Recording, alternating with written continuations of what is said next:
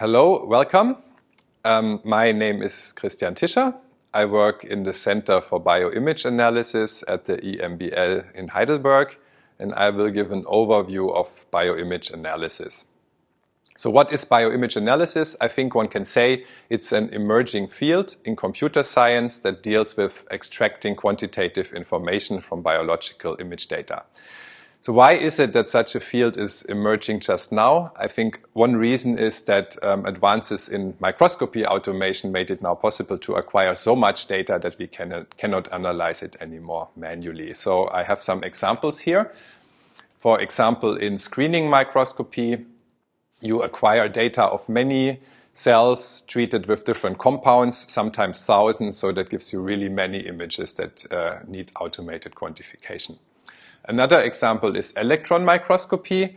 Here there is so much data because they are acquired at high nanometer resolution and also now volumetric, so one single data set can also be several terabyte. And then finally, as a last example, I put light sheet microscopy. So here the large amount of data mainly comes from the fact that you can acquire really long time-lapse movies of even some whole developmental processes. So obviously, any of these modalities, it's really hard to analyze manually. That's why we need bioimage analysis. So what can bioimage analysis give you concretely?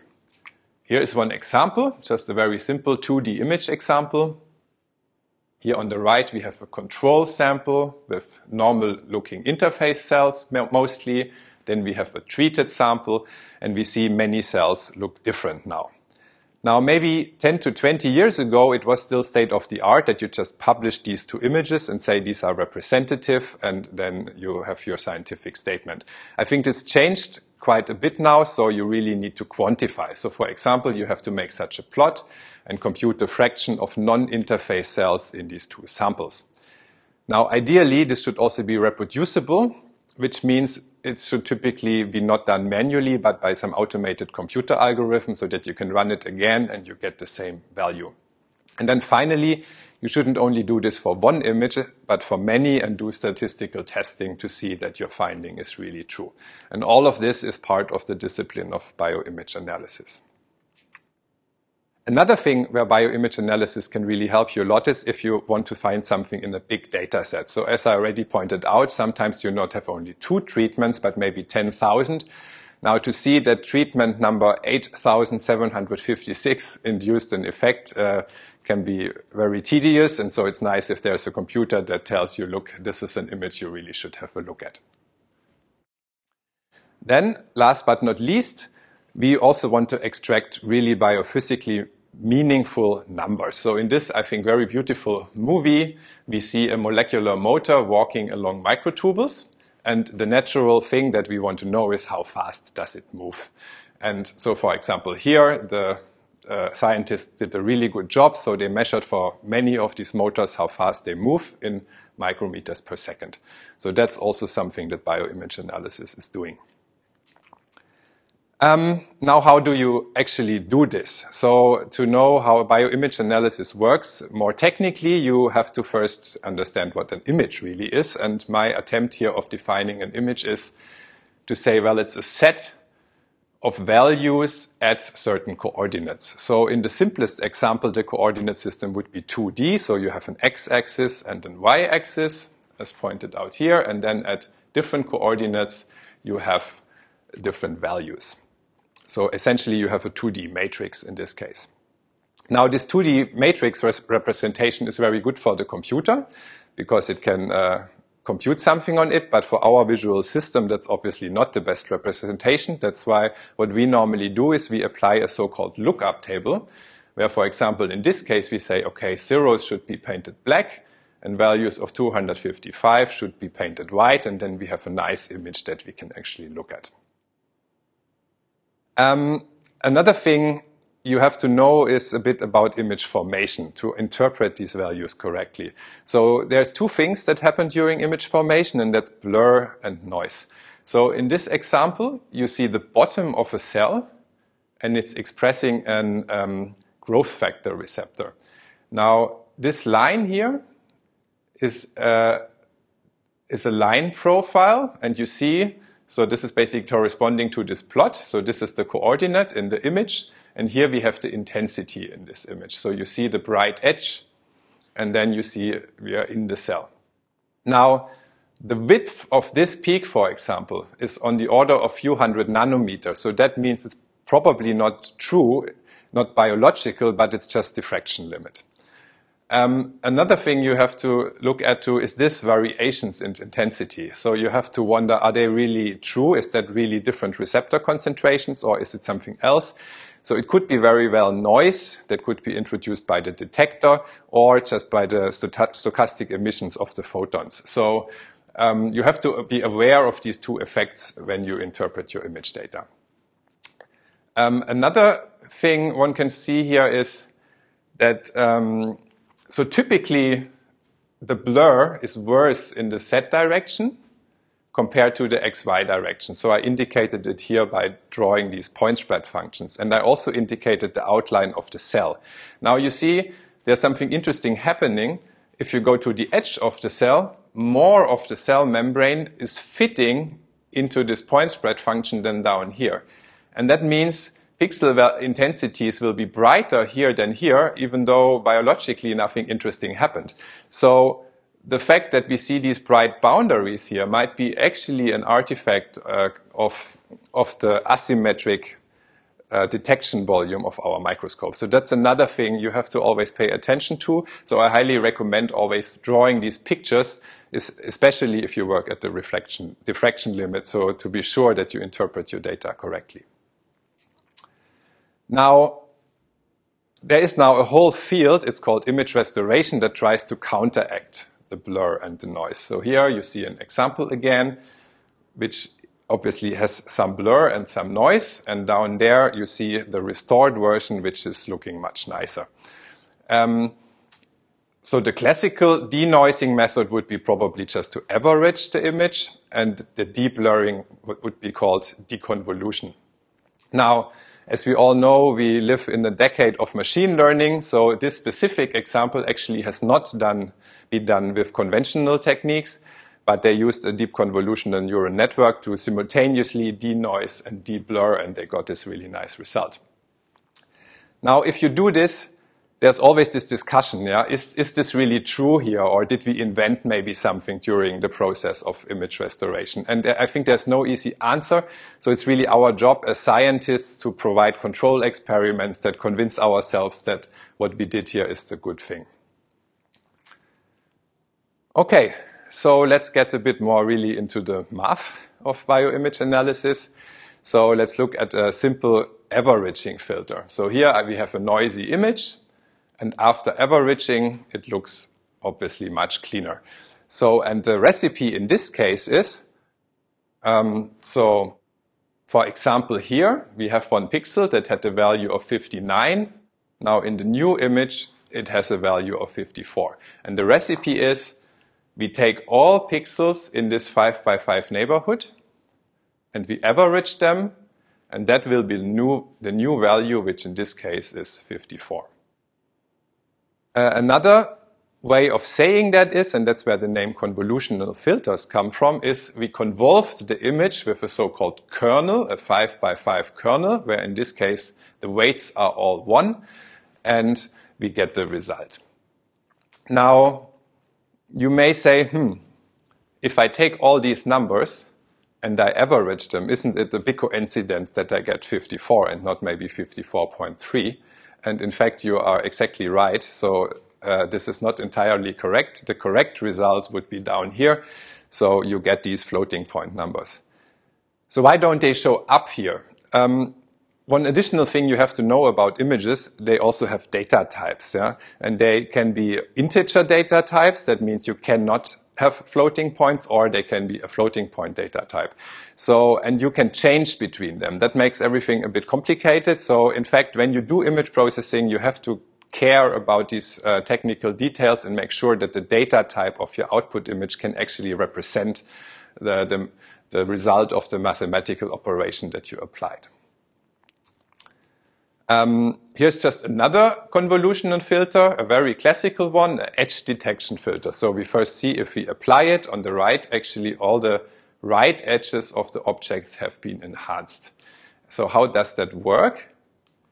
I computed here a little example. Again, we want to replace the center pixel by some value that's computed based on the neighborhood values of the pixels. So in this case, we take these three values, we add them. That's basically this recipe.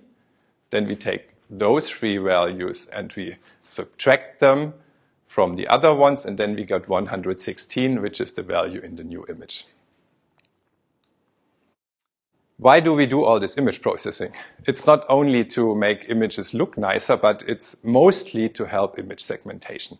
And image segmentation is going from a gray value image, which we see here of 2 nuclei, to another kind of image, which is basically a representation of 2 objects. Yeah? So that's a main task of bioimage analysis, to segment images. And image processing is an important tool. So in the next slide, I have maybe the simplest image segmentation workflow that you can do. So again, we start with our gray value image. So you see here all the numbers, and we are at the edge of the nucleus. So you see here they are a bit brighter. That's why we're inside of the nucleus. Down here we are starting to get outside, so we have lower values. Now we simply say all the pixels that are brighter than 73 should become 1 in the new image, and all the ones that are darker should be 0. And then we get this new image, and that's a so-called binary image, because it has only 2 values. Now, maybe for you, you think we might be done, right? I mean, I can already very clearly see 2 objects. But the computer has to do one other step, and it's called connected component analysis.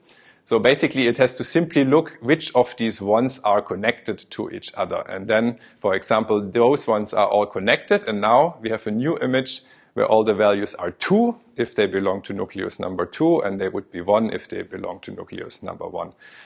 So another thing you see here is a very typical thing. I mean, we have 3 images, but the meaning of the value in these images is very, very different. That's a typical thing for image analysis that you have to pay attention to when you look at these numbers. Now, how does image processing help us for image segmentation? Again, here's an example. So we have now an image of a bit more noisy nuclei. If we want to try to threshold this image, we have a problem, because some of the noise pixels outside of the nuclei will be as bright as the pixels inside of the nuclei, and that's why it doesn't really work. But if we now first apply the averaging filter that we have seen a few slides before, and then threshold, everything works beautifully. Yeah? So in this case, for example, we use image processing to reduce noise, and that's how we facilitate image segmentation. Now, I want to show one more example like this. That's a bit more complicated, but it's one of my favorite filters for biology, so I have to show it. It's the so-called top hat filter, and it addresses a very typical problem in biology. So we want to count now how many of these vesicles we have in the cell, but there is also background fluorescence of a protein that's not bound to the vesicles, and that makes it very difficult to find the threshold. So for example, if we want to find this dot, we will also get the whole nucleus because it's so bright. So what this top hat filter is doing, it's actually producing a good estimation of the background that's not vesicle, and we can subtract it from the original, and then we beautifully only segment the bright vesicles. So that's very useful, and how it works more technically is there's 2 so-called rank filters applied, where intensity values of individual pixels are replaced by the minimum intensity that you find in a certain neighborhood. That's called an erosion, and then we do here the opposite, we do a dilation, and then we get, if we subtract this, the result. So I know I didn't explain it like in all detail, but I really highly recommend looking at this filter. And I also just wanted to make the point that one filter can be actually a sequence of filters that leads to the desired result. Now, where it becomes really difficult is electron microscopy data. So for example, here, maybe we want to find 4 different classes of objects, actually not only 2. So for example, the endoplasmic reticulum, the cytoplasm, here we have mitochondria, and we have some other class of an unknown structure. Now, how do we do this? So in principle, we have to now find for all of these 4 classes like strategies of image processing and thresholding that will then highlight them and segment them. So this can become very, very difficult and like close to impossible to achieve in a finite amount of time. So and that really is where machine learning helps. Basically, the computer for us tries all kind of different processing filters and picks the ones that make sense. Yeah. So, and how you help the computer is by painting a few annotations. So you label some pixels in the endoplasmic reticulum, some in the cytoplasm, and some in the mitochondria to tell it what it should find. And then the computer computes all kind of filters, for example, an edge filter, averaging filter, but also many, many others. Then it tries very many different thresholds and then basically finds the right combination that gives you the good result. And there have been quite some advancements in the recent years, and so the keyword is deep convolutional neural networks, and one of the main idea is you don't only compute filters once, but you do this actually several times in a row. So this direction is basically the depth, so that's why it's called deep convolution. We don't do it only one time, but several times, and that really makes these algorithms much, much more powerful, and I highly recommend having a look at the publications down here. Now that we have segmented the image, we actually have objects, so we can measure something. So for example, we can measure how big they are, so we could just measure the area in pixels. Then there is so-called shape parameters, so we can, for example, measure how round they are. And we can also measure their intensity, and I would like to point this out in a bit more detail. So for example, this cell has the brightest maximum intensity value, and that makes total sense because it's a metaphase, so the DNA is condensed, and that's why there is a very bright pixel. Now, what you can also measure is you can measure the sum intensity in these cells. And what's interesting is they don't actually differ so much. And again, if you think about it, that makes total sense, because why should there be more DNA in metaphase than, for example, in prometaphase? So I think this is a good example to also show if you measure different aspects of intensity, you can get really different information. So it's very powerful, but also you have to be a bit careful to measure the right thing to get the right answer. Now, you can do even better. You can try to calibrate these measurements. So for example, here we measured the area in pixels. It can be much nicer if you have it in micrometers squared, and that's usually relatively easy to get, because when you are on the microscope, you know how big one pixel is, so you can just apply this to get the right units. Now, what's also interesting, there is this circularity parameter, where you actually divide the area by the perimeter squared, and you see it has no unit, and that's because you divide two spatial units. So these kind of numbers are nice, because they're in some sense self-calibrated, and usually if you do a ratio of something against something else, it's a good idea because you cancel out all kind of things. Yeah? So that can be a good idea. Then for intensities, in fact, it's also possible to calibrate them, but it's a bit more work. So instead of just measuring gray values, you actually measure the concentration, for example, or for the sum intensity, you really measure the amount of molecules that you have in a certain region in the cell. Obviously, that's extremely nice to have, but it's a bit more work. So one thing you can do is you can combine the conventional microscopy with a technology called fluorescence correlation spectroscopy, which allows you to calibrate the intensity to numbers. And again, there is a publication here that you may want to have a look at if you're interested.